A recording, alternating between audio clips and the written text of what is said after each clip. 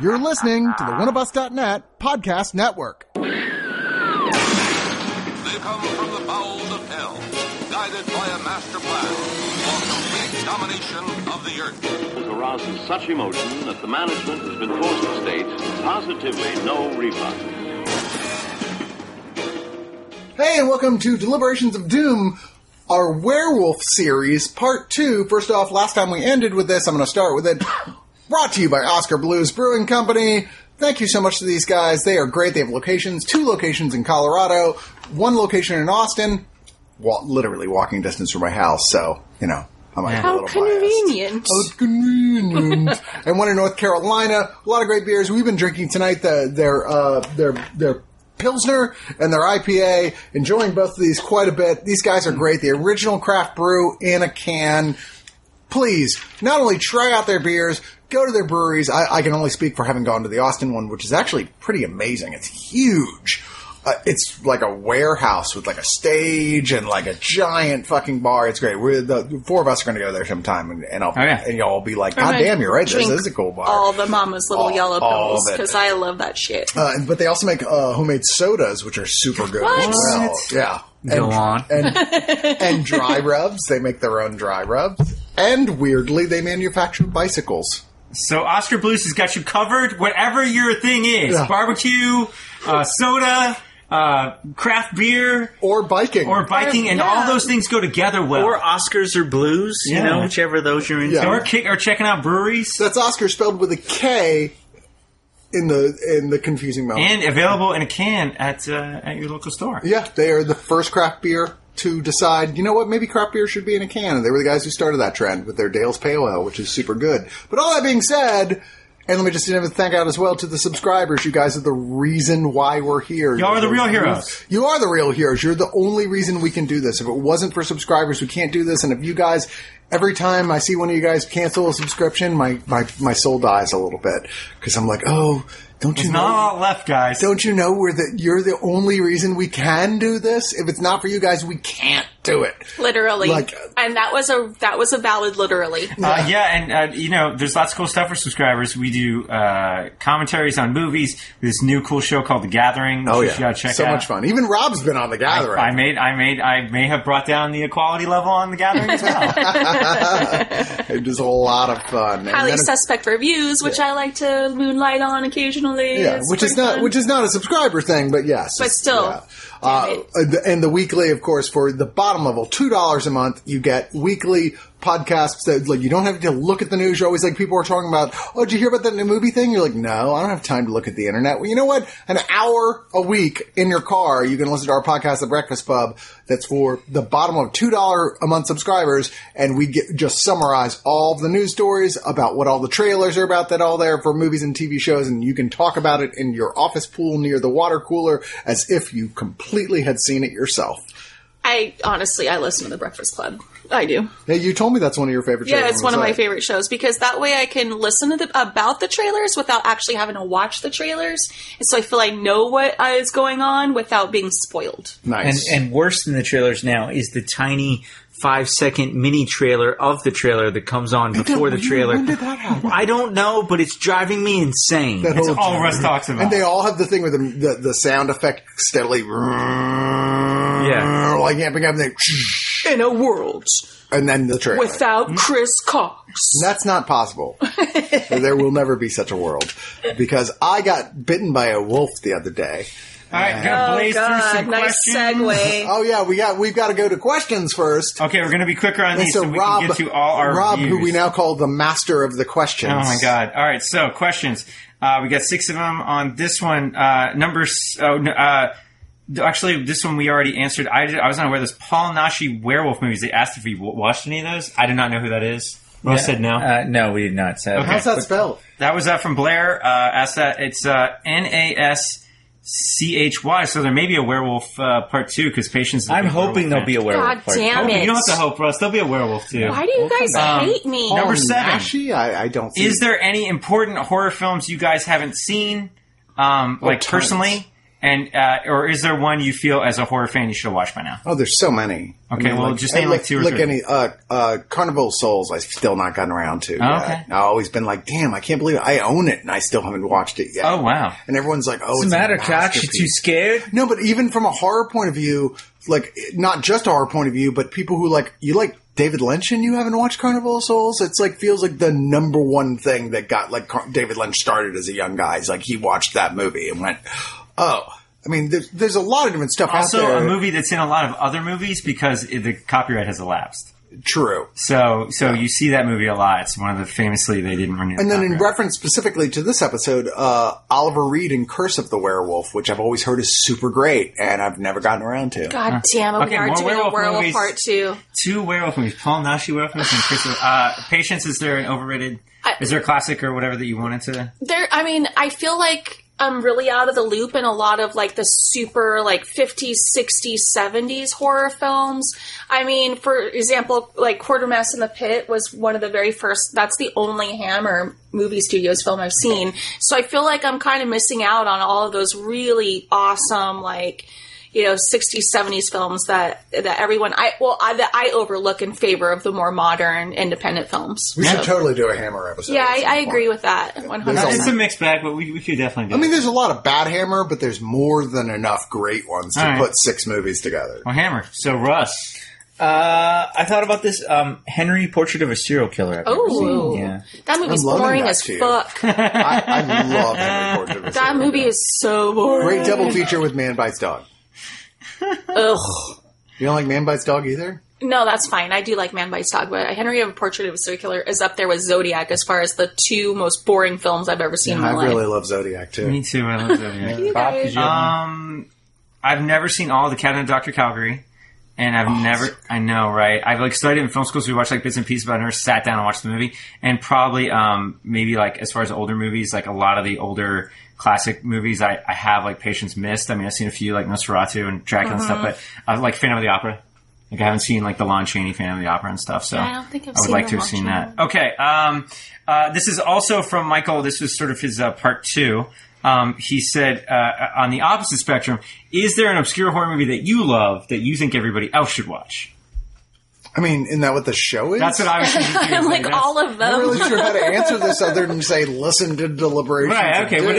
is there one that's been on here that you would say everybody needs to check that out? Quite a few. I just can't think of a specific one. Yeah, not off the top of my head, but I mean, I mean, yeah. it depends on what people are asking about. Because I feel like horror is a spectrum. Mm-hmm. There's so many different options. Yeah. Some days I go, you guys should totally watch Killer Clowns from Outer Space. It is an awesome film for certain types of people. Right. Other days I go, oh, you should go and see the French film Inside, which is an awesome film for certain types of people. Okay. Yeah, I mean, just listen to the podcast. Yeah. That's your All right. answer. So the podcast, but he just threw it out there. Yeah. If you can, Russ, do you have any? Yeah, I had one, which was the original South Korean The Eye. Yeah. Which Oh, was, yeah. The Pang Brothers. yeah, which was one of the scariest movies this day I've ever seen. Well, I loved Agreed. The Monster, and that's why I engineered a whole episode where we talked about it. So the Monster is still one of my favorite underrated recent horror movies. So. that was literally the whole purpose of that episode. I just love that movie, and I thought people should know about it. So the Monster. I mean, I feel like I know that you're kind of in this sort of I'm dating now thing, and I'm like, has someone seen if Zoe Kazan is actually single? 'Cause I she's feel been like- dating Paul Dano for 8 years. Oh, that's not going to last. Yeah, that's totally not going to last. All right. Is there a book or a movie that you couldn't continue because you were so disgusted? Yeah, American Psycho. The movie? No, the book. The book. You couldn't finish the book. What about a movie? Is there a movie? Wow. No, I've sat through pretty much You've sat through everything? There are movies I've stopped sitting through because they were just so fucking bad. I was like, I had lost Just interest. grossed out is the question. Yeah, Obviously, no, terrible. not for. I can't think of anything offhand that I was that grossed Patience, out was there a by. movie you've been grossed out by? well, there's definitely there's a 5 or 6 movies that I straight up refuse to watch. And they're a Serbian film, Yeah. Human Centipede, 120 Days of Sodom. Yeah. So, I mean, there's Irreversible is Yeah. up there with that. Inside was another one for me. Martyrs would probably be the other one. So, I mean, there's definitely movies that I know that I just don't need to be watching. As far as one that I was so I finished it though was Last House on the Left. I mean, I original? still watched the whole entire movie, the old one and the new one. You guys hate that movie, right? The first one? Yeah. Well, It's just Wes Craven. Actually, that was on my short list of movies not good to have sex to. And if we ever have a Wes Craven episode, that is not going to be on it. 110. Yeah. Not So, gonna push as for far that. as books go, there was one book that I read. It was by Bentley Little. It was called The House, I believe, and it had some very strong, like, pedophilia type stuff going on that I had a hard time stomaching. I did finish the book, though. Okay. So, I mean, once I start something, I'm fucking all in. Ugh. But I know my limits, and I know what not to watch. Cannibal Holocaust, you know. I've had problems with the American Psycho, the hungry rats being fed through a habit trail into a woman's vagina that has been rubbed with raw meat. And I was like, out! Oh. I'm out! Yeah. Don't Wow, miss just the description alone, I'm never all fucking parts of me reading that grossed book. out. Russ? Patience said a lot of the ones I would have said, and I agree with her, and also just, I've reached that point as an adult where I look, some people, the whole point of seeing the movie is to be grossed out, and they Push the limit. Yeah, they're sort of, look at me flex my horror movie muscle. I don't feel that way anymore, and I just don't want it in my head. I don't want to see the Human Centipede. I don't get it. It's just not my jam. I don't like to be grossed Surprisingly, out. it's not graphic at all. I can imagine that it's probably smarter than that, but That said, I'm out on it. And then, some of the other stuff, it's funny. It's like something like the original Hostel when he has to clip the eyeball off the girl, and it's pretty awful. But it didn't bother me as much, I think, because I really liked the movie and it felt like it was part of the story. And I guess you get into other stuff like Raimi's stuff is a little bit gross out, but again, it doesn't feel like that's all that it has going on for it. So I can kind of stomach it. But yeah, if there's something really gross, particularly if it's like scatological, I'm out. I think that's a valid point. I mean, if there's something else about the movie that's intriguing, it's not just about the gore, or the gross stuff. Then because Hostel, I'm in, but I'm sorry if it's poop, pedophilia, or like those things. actual people getting hurt and killed, or animals getting hurt, then I have to draw the line I there. have a problem And with also, animals getting and a lot of rape stuff. Oh, yeah. Yeah, definitely. I'm only like, is there a reason for this to be vital to the storyline, or is it just there to be gratuitous? Is a huge difference, Yeah. no matter what it is. Yeah. It can be something that's beyond my limits, and I'll take it if it's very vital to the story working. I don't care if that's in there. I have no problem, actually. I'm the guy, I'm like, so we're all going to go like, oh my God, an animal got killed, I'm not going to watch that. And I'm like, but we watch humans get killed all the time. We have no problem. It just always feels weird to me that we're all like, oh, I have no problem with my own species Human being life, killed. no value. But for fake, but an animal being killed for fake, I'm like, nope, I'm out. I'm okay with fake animals being killed, but like, for example, like murdering tortoise in Cannibal Holocaust, that I'm not okay with. Oh yeah, real life. That's Real No, life. well, any real life animal killing in a Yeah. film is, obviously by definition. Did You guys already nailed almost everything. I would say I can specifically think the one movie, and I know everybody's going to tell me I was wrong to shut this off. I could not get through a Dead Alive. Once they the pus started shooting into the food and they were all going to eat it, I remember I was gross. gagging and I was like, I was like, well, I get that, but I didn't think it was really funny. I just thought it was gross, and I was like, oh, this is gross. I'll bet the rest of this movie is kind of fun because I do think Peter Jackson's brilliant, but I was like, there was no value in it for me. Like when Raimi does weird stuff, like there's so much more fun to it, and instead it felt a little like it just felt so like gleefully gross. So I was like, I'm out. It is gleefully. I know in the it's best just possible. I way. know. I just Gross I'm food out. is just talking about it right definitely- now is making me gag. Gross food is definitely a trigger. Okay, so question number 11. Jason Murphy's Black Goat Motorcycle Club. Did you read it? Could it be adapted into a movie? And if so, who would you want to direct it? Matt asked this. Okay, Jason Murphy posing as Matt. I mean, having read it, and I admittedly never read the very final version. I read the next to final draft Sure. version because he sent it to me early for like final thoughts. And I'm not bragging. Everybody knows Jason Murphy and I The came ghost from the of Phil same is place. here right now. We came from the Dropping same a curve. place. He's from He said it to me and to Spill.com. Jesse Bradford. It was great. And it's one of those things like you read it and you're like, this feels like a John Carpenter movie straight up. And he's like, well, yeah, you know me. Of course it's a John Carpenter movie. Okay. He's filming his fantasy John Carpenter film, or writing his fantasy John Carpenter film. Okay. And that's exactly what it feels like, the John Carpenter So movie who do you think never should direct saw. it besides John Carpenter? That I don't know. Okay. I also own the book. I still haven't read it. It's on my stack Okay. of a lot of books that I am reading right now. But I also know Jason Murphy. Not as good as Chris does. So I would like to You've known him for say like 20 years. What do you want from me? So Russ and I wanted to point out we did not receive free copies of this book. Oh no, I had to pay for mine. Oh yeah, so yeah, I I'm bought out. mine. I haven't read it. I did not receive my free Yeah. copy. I will see if it's available at my local library because I do love the Austin Library. So I can't tell you if it's good. You know, But I like Jason, so yeah, probably, he's a cool dude. Maybe Phil Guzman should direct it. that was probably nice pick. And then, you know, Summer Brothers, we could probably clear our schedule if somebody wants to put together a bunch. I think you guys should direct Oh, it. thanks. Yeah. I'm sure Jason spent the whole time, well, those guys ruined my book. So, number 12, any movie monsters you feel deserve as many movies as werewolves? This is kind of a weird question. Yeah, I mean, like, I think that we Birdie covered the Critic some of asked that on those. Twitter. I mean, like, werewolves, technically speaking, haven't had that many movies of movie Not monsters. enough patience. I mean, they're probably of the classic. If you're looking at the classic Universal monsters, there's probably second after vampires, but there's a real big drop off after number one. And then there's an even bigger drop off to mummies, which is the next one. So, Yeah, that was my choice was mummies or golems. I feel like they don't really get their due. Golems. yeah, there's apparently a much being talked about indie horror film about the golem, the Jewish golem coming out soon that people, I can't remember what festival played it, but people were raving about it, saying it was super good. Well, I always take the festival thing with a grain of salt. Oh, well, I do too. Festival madness, but still, that's Okay. where we get our Says first the award. festival award-winning Summers Brothers.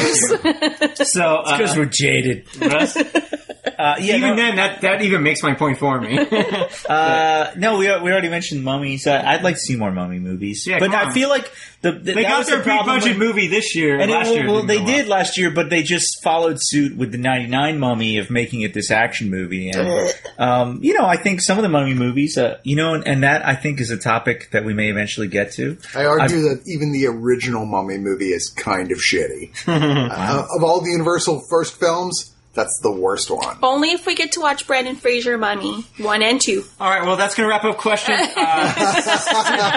Send us questions.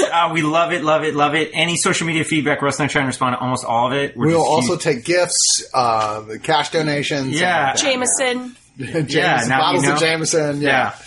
Okay, so next up on the werewolf movie review. Is the 1994 film Wolf. In our original segment, of course, we talked about the original Wolfman. We talked about American Wolf in London, and we talked about the remake of the Wolfman, which was dealing kind of with the original premise of the werewolf. I felt like even American Wolf in London is very much kind of sticking in a lot of ways to that original context, even though it's a comedy thing. Wolf is one of those movies that is trying to do something very different with the werewolf storyline. Even if it's as much of, they don't really completely wolf out, they just get kind of like more biker guy looking, you know? But it's Jack Nicholson, who is this guy. If he had never played a werewolf, we'd all be going, why did Jack Nicholson never play a werewolf? But he did. In this film, directed by Mike Nichols, an unusual choice. Mike A Nichols, werewolf choice. director of The Graduate Yeah. and Carnal Knowledge. And Who's Working Afraid of Girl Virginia Woolf? and The Birdcage. Virginia Woolf. Oh my God, it's been there the whole time. There you go. And Michelle Pfeiffer, James Spader, younger Richard Jenkins. Like I was like, oh my God, that is Richard. Although was Jenkins. Richard Jenkins ever really young? It's hard to say. He's younger. Christopher Plummer, David Hyde Pierce from Stealing the Cheers, show. or from Cheers. Frasier. Sorry, from Frasier. Yeah. And the story here follows Jack Nicholson, who is a editor-in-chief of a publishing house, who is apparently been very successful, but he's had some shit because, like, a very Jackie Collins-esque writer he called out as he basically rejected his garbage that she turned into one of the biggest things ever. And everyone's like, wow, you're the guy who turned down that writer. And it's starting to affect his career. And now he's starting to have issues with his protege, James Spader, who he thought was like they were very close friends, but it turned out that the guy's been undercutting him, going to his boss, Christopher Plummer, and going, yeah, obviously that guy's too old to do that now. You should give me the job. All that being said, when the movie starts, we see him being just driving in the snow, getting out of the car because he hits a wolf, being bitten by said wolf. Well, obviously shit's going to go down with that. He gets the wolf virus, which takes quite a long time to really kick in this film, surprisingly. The film spends a lot of time developing all these characters and their relationships with each other. The fact that Michelle Pfeiffer, who is the rebellious daughter of Jack Nicholson's boss, Christopher Plummer, who's now currently in the midst of fucking him over, is interested in hooking up with him initially only because he's the guy who's about to get fired and it's going to piss daddy off. But as Jack Nicholson's wolf instincts through this vaguely described wolf virus start to come to the forefront, he's like really got this amazing sense of smell, and he's more deft and he's more dexterous and he's kind of more clever, and more good looking, less obviously old. She's actually starts to really get into him, but the movie does an interesting thing. I thought this is actually one of the things I liked about it. Very early on in the film, he bites, before we're even clear of what's exactly going on with him, he bites James Spader. And then James Spader isn't in the movie for like an hour. Like, he's just not in the movie. And then when he comes back, it's like, well, because there has to be somebody here to antagonize you. And you're like, oh, that's right, he got bitten. For the record, James Spader also looks pretty good, kind of wolfed out. It's like, damn, dude, you look good with a lot of extra facial hair. He's handsome. You could have been in a grunge band in the 90s. This is a film that I feel like it definitely wasn't received well across the board, but it was also not panned absolutely. And I think there's because a lot of clever Mike Nichols stuff. I think the horror stuff doesn't work as well as the Mike Nichols typical, like, sort of like drama, comedy stuff does. That stuff works great. When it gets a little more into the last act, when it gets into a straightforward horror, there's some awkward, very clunky shit going on. Especially, there's one scene I think of in particular where Jack Nicholson's locked in a stable cage, and there's a shot he keeps trying to jump over, and the shot just felt like you just reused the same shot like 8 times to establish that he's trying to get out. Like, that's super clunky, dude. Just have him break the bars or something. But everything is worth it for the final scene where Michelle Pfeiffer has clearly been wolfed, and you're like, I would totally hook up with wolfy Michelle Pfeiffer. You would just hook up with regular, not wolfy Michelle. Catty Michelle Pfeiffer, wolfy Michelle Pfeiffer, just every Michelle Pfeiffer except Scarface Michelle Pfeiffer, who clearly had an eating disorder and was like serious on a mental lot problems. of cocaine. Yeah, exactly. So, especially Scarface. No. So, more thoughts? No, I in general, I even when this came out, I was like, I felt like this was kind of underrated, but it is uneven. It's a fun movie to watch. It's at 125 minutes. It's way longer than it needs to be. It's that type of movie that even when I rewatched it, I was like, I took a break for a couple hours and went and did something else and then came back to it. It's like, okay, time to come back and finish the movie, and enjoyed it in that context. Sitting straight through, yeah, it's a little bit hard, but there's so much good stuff. There's so many good performances in here. And I even like that sort of like that take on this is kind of a halfway werewolf film, and I get it's kind of supposed to be about other stuff, but I'll be honest, I don't care about the underlying subtextual metaphors here. It's just fun to watch Jack Nicholson dealing with werewolf shit, quite frankly. I actually feel exactly the opposite, and I chose this movie, and I'm apologizing, because I remember when I saw this movie, 94, I was 20. When it came out. Jesus, I shouldn't have said that on the air. I was 20 when this came out. I loved this movie. I thought it was fantastic in every way, shape, and form. And then on the rewatch, I was like, oh, this is not very good at all. I think the absolute best part of the movie is James Spader. I think he steals the whole entire show, because I just found Jack Nicholson post wolf bite to be completely annoying. How he kind of like lowers his voice and tries to do like this Batman voice thing. It started to grate on my nerves halfway through, and I was like, I am going to rage quit this movie any minute. Maybe I just was so built up in my head, but I just found the whole entire movie, like you said, it was way too long. There was a lot of really clunky scenes. I feel like this is not a horror movie at all. I think this is more of like a romance movie. This is more like, what was that other film that Michelle Pfeiffer was in with Rutger Hauer? Lady Hawk. Yeah. I feel like this was more like a remake of Lady Hawk than it was a werewolf. It's definitely movie. one of those films that is that you can tell Mike Nichols doesn't want to make a horror film at all. and I there was a don't lot of think it is. arguing behind the scenes before this film even got into production about that. Like, what kind of movie are we even making here? Yeah. Like, there's a lot of discussion about like no one being very clear. So, is this like just a drama, or is it a dramedy? Is it with obviously with horror elements, but to what degree? And I feel like that's one of the problems with the third act, is that if they had just stuck to not being a horror film, it would have been a better film. Yeah. You know? I agree with you. This is another case of a werewolf film that doesn't have a solid identity. Yeah. And I would recommend Lady Hawk every day, all day, over this. Sans Matthew Broderick, though. See Lady Hawk. Don't watch this movie. Watch Lady Hawk instead. That's confusing, but okay. My dad loves Lady Hawk. He's like, that movie's really good. Russ? Wolf. Okay. Yes? What? Oh, sorry. No, I greatly enjoyed this movie. I found it, it's kind of, it's weird to say, because it still feels like something of a modern movie, but they kind of don't make movies quite like this anymore. It's sort of this old school 90s like star vehicle. And it's the Joker meets Catwoman, which is kind of interesting. Mm-hmm. Didn't think of it that way. Yeah. And I think watching it again was interesting. It has that Mike Nichols feel to it, that it's at times almost theatrical, and then it's this upper crust New York publishing elite. And side note, my favorite things in movies is New York apartments that are filled with books. And there was a lot of that in this movie, and it made me very happy. I still to this day, why the fuck did anyone pick Mike Nichols to direct this movie? I don't know. He made kind of a strange movie, but he brought a lot to it. I think it's probably one of the classiest movies we've ever reviewed on this podcast. Mm-hmm.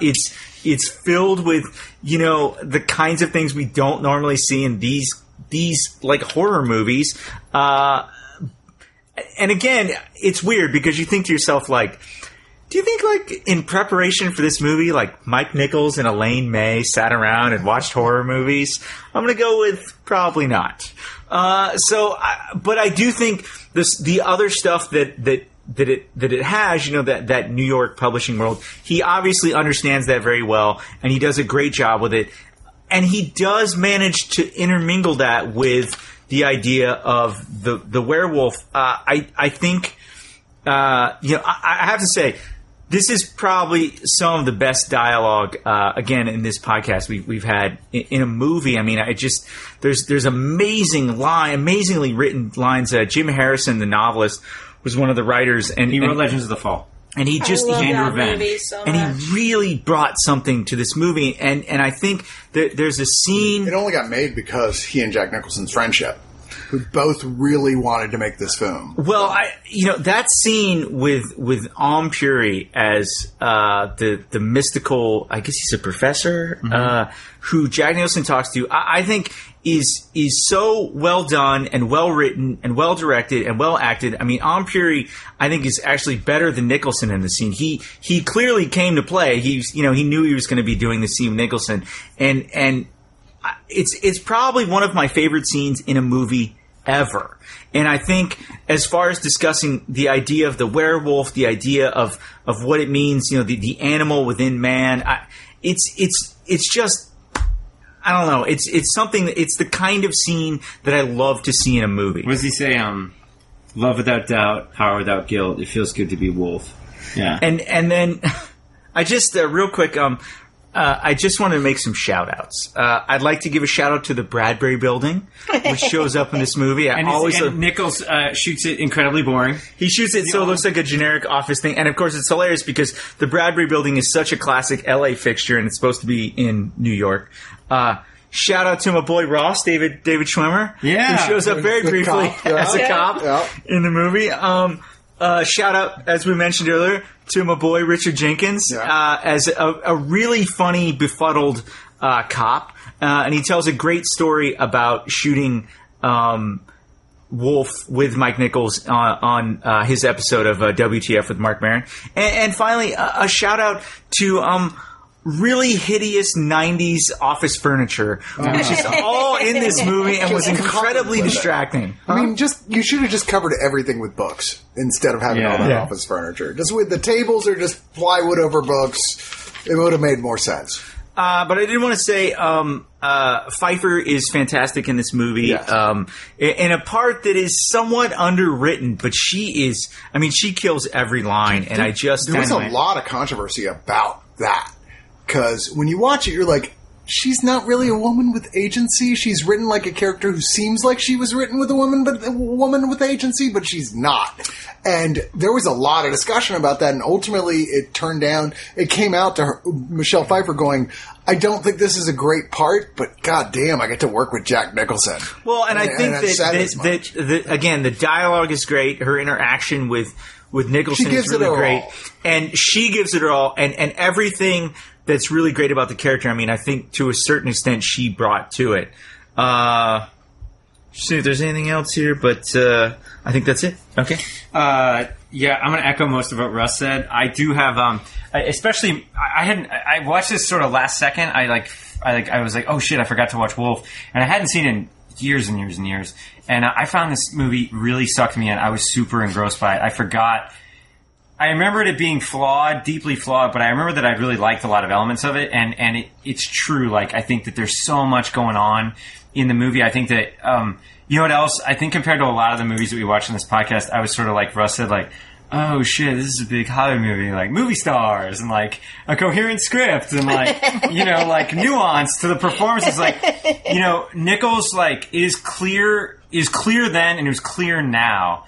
Nichols is not a person who is interested in this particular kind of genre. He's never made anything remotely approaching this ever. Except, well, actually, he made Day of the Dolphin, which maybe, but it's not a horror movie. But he's really good with actors, and he's like somebody like Sidney Lumet. Like, the actors give these really nuanced, layered performances, and Michelle Pfeiffer especially. Like, you're right. Like, I can see that there's flaws to the character writing, but she's so fucking good. She shows like what really great actors can do with a part that can transform a movie, and I just loved watching any scene she was in. Nicholson is great. I forgot how good he can be when he underplays some stuff, and he actually does underplay some shit in here. And it's fun to watch him become the wolf and sort of start to outsmart everybody.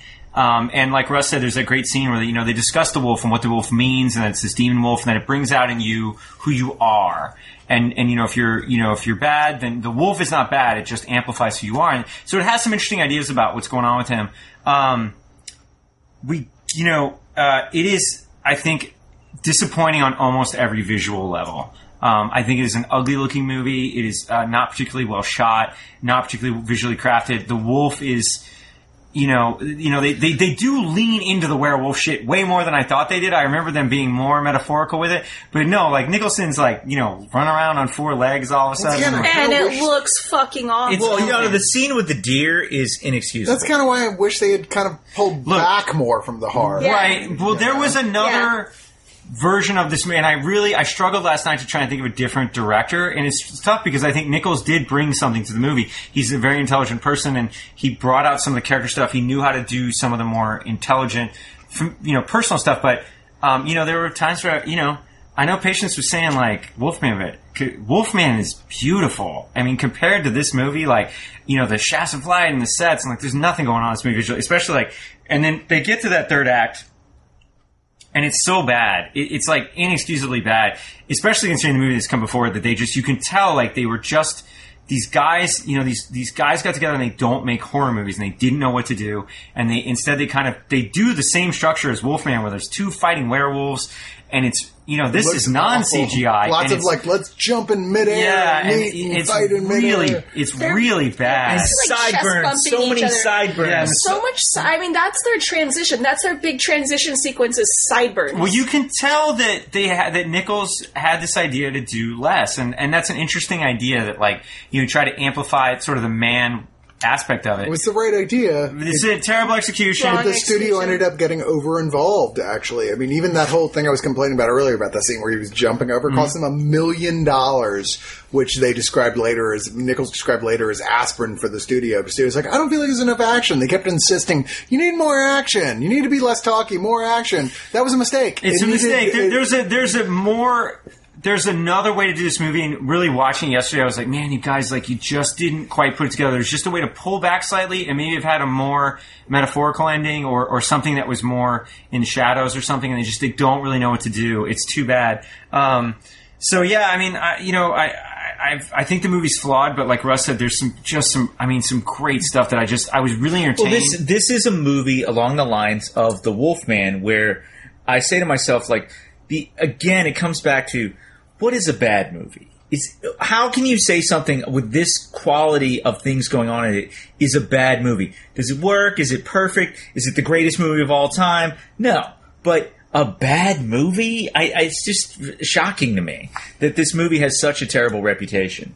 It's not deserving of a terrible reputation, but it is deserving of one of those films like, What If? It's greatly flawed, but I think it's still immensely worth seeing and more entertaining than a lot of shit we've sat through. Yeah, So, agreed. And not scary, as none of the movies. Not are. even slightly scary. Not even supposed to be scary. Yeah. What's next? It's more of an action film than it is like a horror It's film, more of this, you like, know? I would say it's more of a like romance. I mean, there's definitely I was romance. surprised how much of the movie is the romance, and then an office politics. And the romance satire. is genuinely charming in here. I was like, that's one of my favorite parts of It's it. really great. They're really great together, and their romance is beautifully written and interesting, and it has some cool stuff going on. Well, let's talk about another very different take on the werewolf myth that I think is a really good movie, and I sense I'm going to have some resistance on that. And that is the 2000 Canadian horror film directed by John Fawcett, Ginger Snaps. John Fawcett, what is that? I just saw he went on to something else. He's did. been doing Shitload Orphan of Black. Orphan Black. He's one of Yeah. the main directors of Orphan Black. Yeah. Ginger Snaps, surprisingly,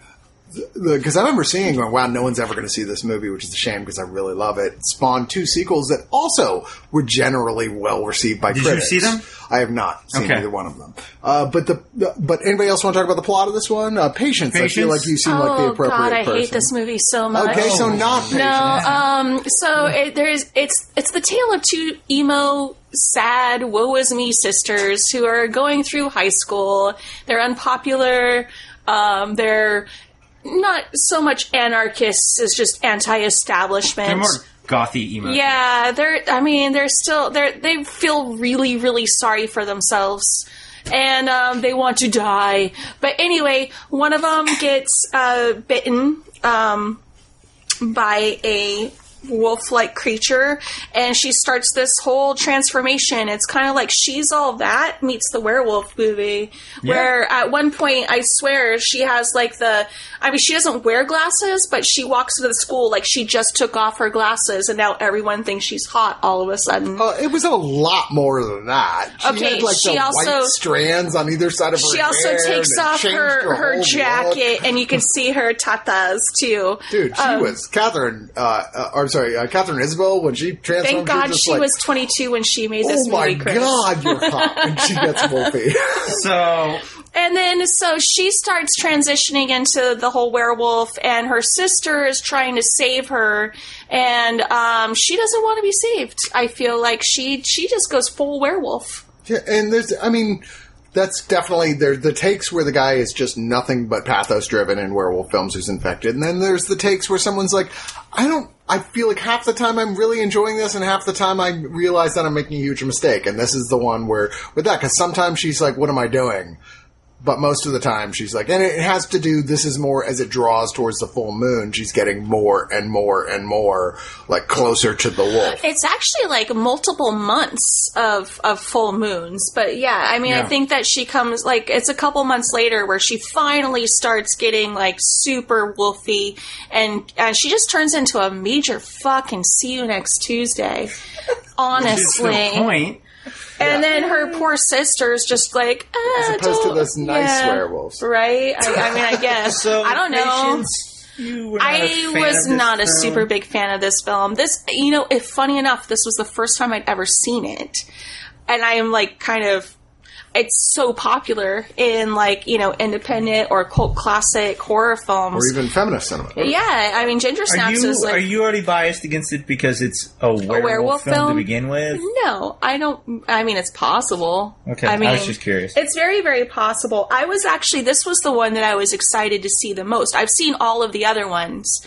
You but saw the sequels and not this? No, I've seen all of the other werewolf films that were on our list. This was the only werewolf film I hadn't seen. So I was excited because I was like, finally, something I haven't seen, and I have an excuse to watch it. And I just found the plot so, like, decisively emo and just...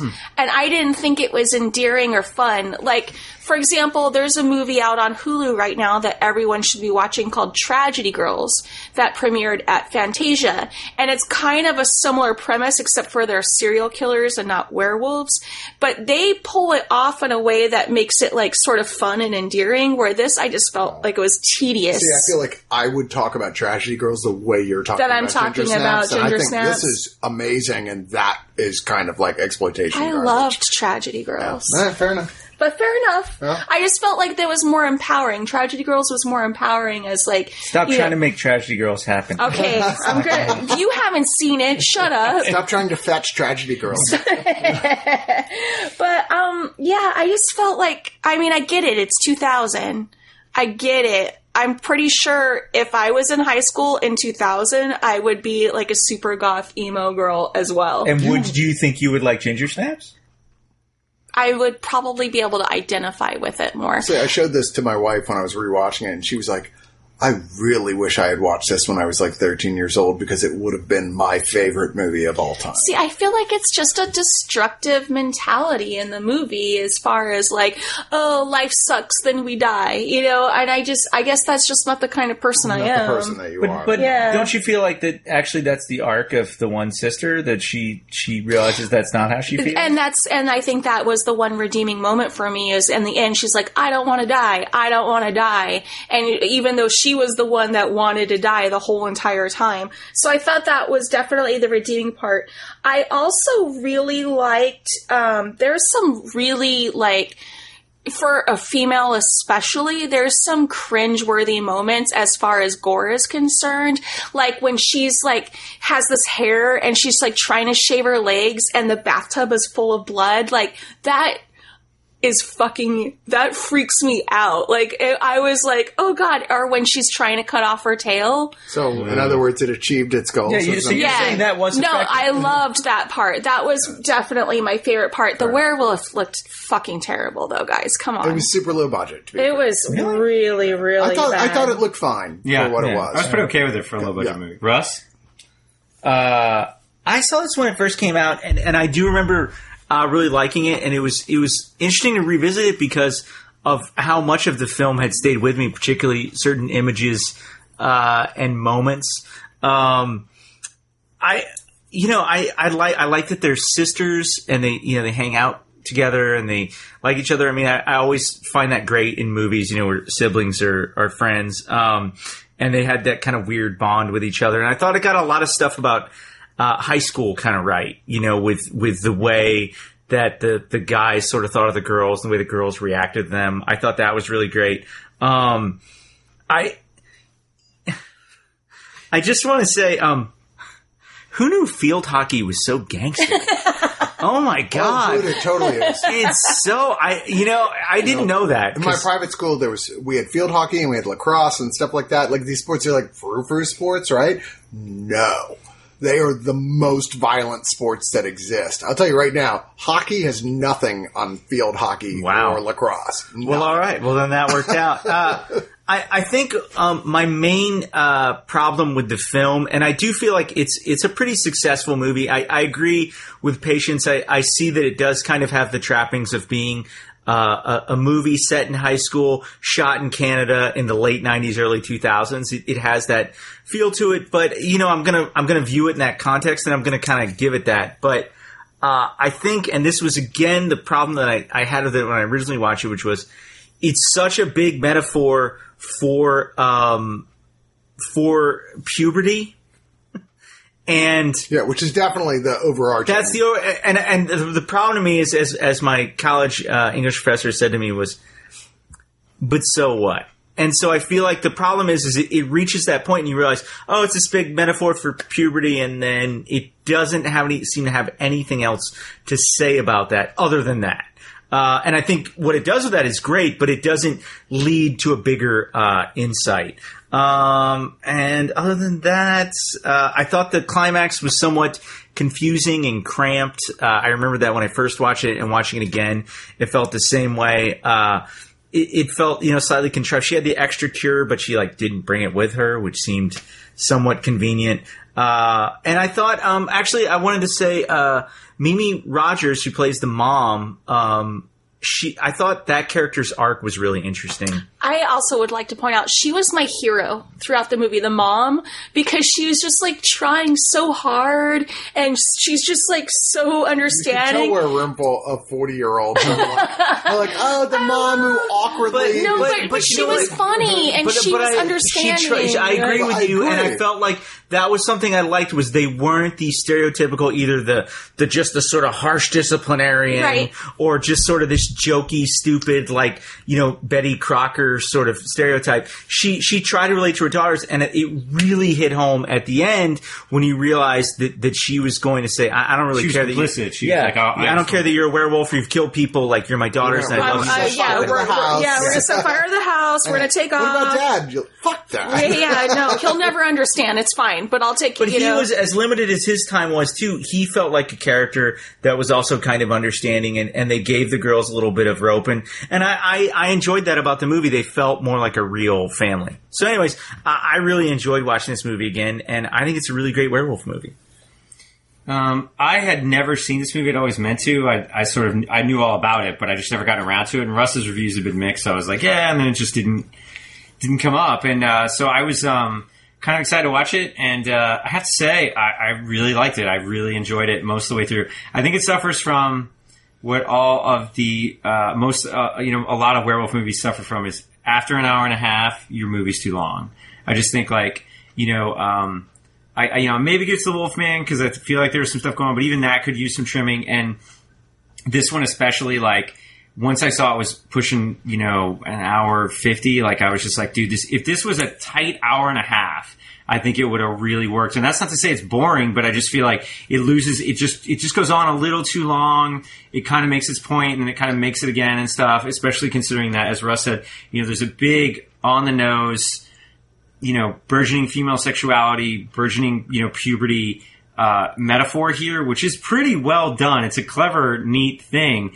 But unfortunately, you kind of get it, and then you're kind of like, well, there's no point. And the climax doesn't feel... I feel the climax is kind of a bummer. It doesn't... It sort of ends on this somewhat ambiguous note about exactly what happened, but it didn't land for me. I was I felt somewhat dissatisfied. The two leads are great. I think they did a really good job with them being bratty teenagers. A lot of times that can feel on the nose or annoying, and despite the fact that these characters are, as the same with Patience's estimation, somewhat off-putting because they're sort of bratty teenagers, I never didn't feel sympathy for them. I never didn't worry about them, and I like that. But I did think they did a good job with, them being sort of little jerks, and they are really great. I'm sort of surprised the two girls didn't go on to sort of do more. Catherine Isabel, especially, she seemed like she's moved on to some other stuff. She has. She was in Hannibal, and holy shit, really? Yeah, she was in American Mary. She was fucking the lead love that Mary. movie. She's the lead. Yeah. No shit. Yeah. But I felt like she played what's her name? Something Werner. Werner's sister. She's the sister in Hannibal. Yeah. And then she's briefly in Christopher Nolan's Insomnia. But they were really good, and she's in Freddy vs. Jason as well. But they're really great. I really did enjoy the movie. I don't know that it's maybe visually the most exciting, but it certainly does its job in a very Canadian way. And like Chris said, Mimi Rogers is pretty rad. So overall, also, there's a drug dealer character, and I liked that character, and I liked where he goes, that relationship. That he doesn't go the direction you expect he's going. No, and I really enjoyed that, and I think the movie did upend my expectations a lot of times, and I enjoyed that. So and Catherine Isabel is very attractive, and that didn't hurt either. So I have to say, I like that, but I I feel like the movie did a really good job with what it set out to do. Although, unfortunately, like Russ said, it doesn't quite stick the landing. But kind of a neat, interesting, low budget horror. I like this better than some of the other movies. And I guess it was a pretty big hit in Canada. It was a big hit, period, in its own way. I mean, it spawned 2 sequels. Yeah, so, and I gotta say, like, returning to this after all these years, I did really enjoy this, although being more capable of seeing, like, being critical over things of it. For instance, I think Emily Perkins, the other sister, who ultimately is, I guess, the protagonist, is the one not bitten by a werewolf trying to save her sister, is not the world's best actress here. I mean, neither is Katharine Isabelle, but they're both very young when they're doing this film. And, like, it was good for what I think they need to do. It was all but starting out for both these actresses. And they're good for what they need to do, but Perkins especially plays it a little too intensely. All that being said, like, in terms of these girls being unlikable, I'm like, I agree, but only to a certain extent. When I was in high school, these were girls who were part of my crowd. I knew these girls. I hung out with these girls. You were these girls. And we all agreed they were the assholes of our crowd. And they were always in twos. They were always like that. Like, they may not be sisters, but there were always 2 of them who were like, even in our crowd, we're like totally gonna be iconoclast and stand out and like not like the rest of you. And yet we all still wanted to have sex with them. Which is pretty much what's happening here. I do feel like the period metaphor, I think it's enough that they're doing that because no one else had done that before. And I think they do it super cleverly. I wasn't waiting for more. It was like, dude, you're nailing it scene after scene with doing that. I don't feel like there's anything missing from that. I guess that's just so what to the metaphor to me. Like, I get it. It was just so heavy-handed. It would kind of felt like it follows with the STD metaphor. I'm just like, okay, I get it. And then she spread it through having sex. Everybody loves it follows. No, I am not the only one. I know. Doomers, you sound up on our Facebook and Twitter. Or tell her she's crazy. Whatever, it's a good trick. Anyways. Choose your side. I wanted to say, the opening credits where they do a Harold and Maude montage is so awesome, where they're like for fun, ostensibly for a school project, filming themselves being killed in ways that I'm sure that people living in a suburban house, like a low to middle income suburban house, couldn't afford to actually do. But who cares? It was still really cool. It was funny. There's actually pretty decent gore effects going on. It's like all sorts of ways they've killed themselves off. I don't know. This is a fun movie, and it runs pretty quickly by. And oh, by the way, Lucy Lawless was the voice of the PA in the high school. Oh, no shit. For the record. Yeah, just interesting little aside. Who she references twice. She calls for Samuel and Theodore Ramey, please report to the principal's office, which I thought was kind of funny. That's cute. But I do think this is one of those, like, if you are going to visit the werewolf genre, I would call this one of the essential watches of the werewolf genre. I'd agree with that, at least for mine. It definitely it does its own thing. It doesn't really resemble a lot of the other stuff out there, and nobody else has really been able to recapture what it did, even its sequels. So. Yeah. All right, so we're at 51 minutes and we have 4 more movies, so I suggest we save those for a 3rd episode. Yep. Okay. If that's okay with everyone. Because we have no questions going in for the next one, so we'll be able to just we're trying to do 15 minutes a movie. Yeah. There you go. But we're going to end this episode once again thanks to Oscar Blues Brewing Company. We're drinking Mama's Little Pills and their IPA. They're delicious. They have many different flavors. I recommend it. Also, Death by Coconut, their toasted coconut porter, which was delicious. Do you have any of that? We do not. It's only on tap. They don't unfortunately can that here in Austin. They can it, I believe, in Denver. So I didn't have any of that. So Colorado listeners, enjoy yourselves. Yeah, exactly. Fine, assholes. Yeah, you can go. There's 2 Colorado locations. There's one in North Carolina. Do they have it on tap here at their brewery? Yes, they do. Okay. Well, I guess we're going to have to take a little field trip. Have to take a little field trip. Well, we're gonna go check that out, and we'll be back to record the next episode. And thank you so much to our subscribers. Once again, there is no show without you. There's no show without you, to be very clear. And you guys have been stepping up. But that doesn't mean we don't need more of you to step up, because quite frankly, at the end of the year, when it comes tax time, this site is unsupportable without a bigger income coming in. And that's what you guys are about. It's to say we support everything the show does and we do the best we can. And we have a lot of shows out there to give to you guys who are subscribing. By the way, finally working on those t-shirts. We are going to have a design by Matt Frank. Specifically for this, Matt Frank? The Matt Frank from Giganticast. I know. On our site for all of you guys, including people who have already earned a t-shirt and people who want to buy one in the future. It's going to be cool. I'm working with him now on the design. I'm super excited about it. But until then, keep screaming.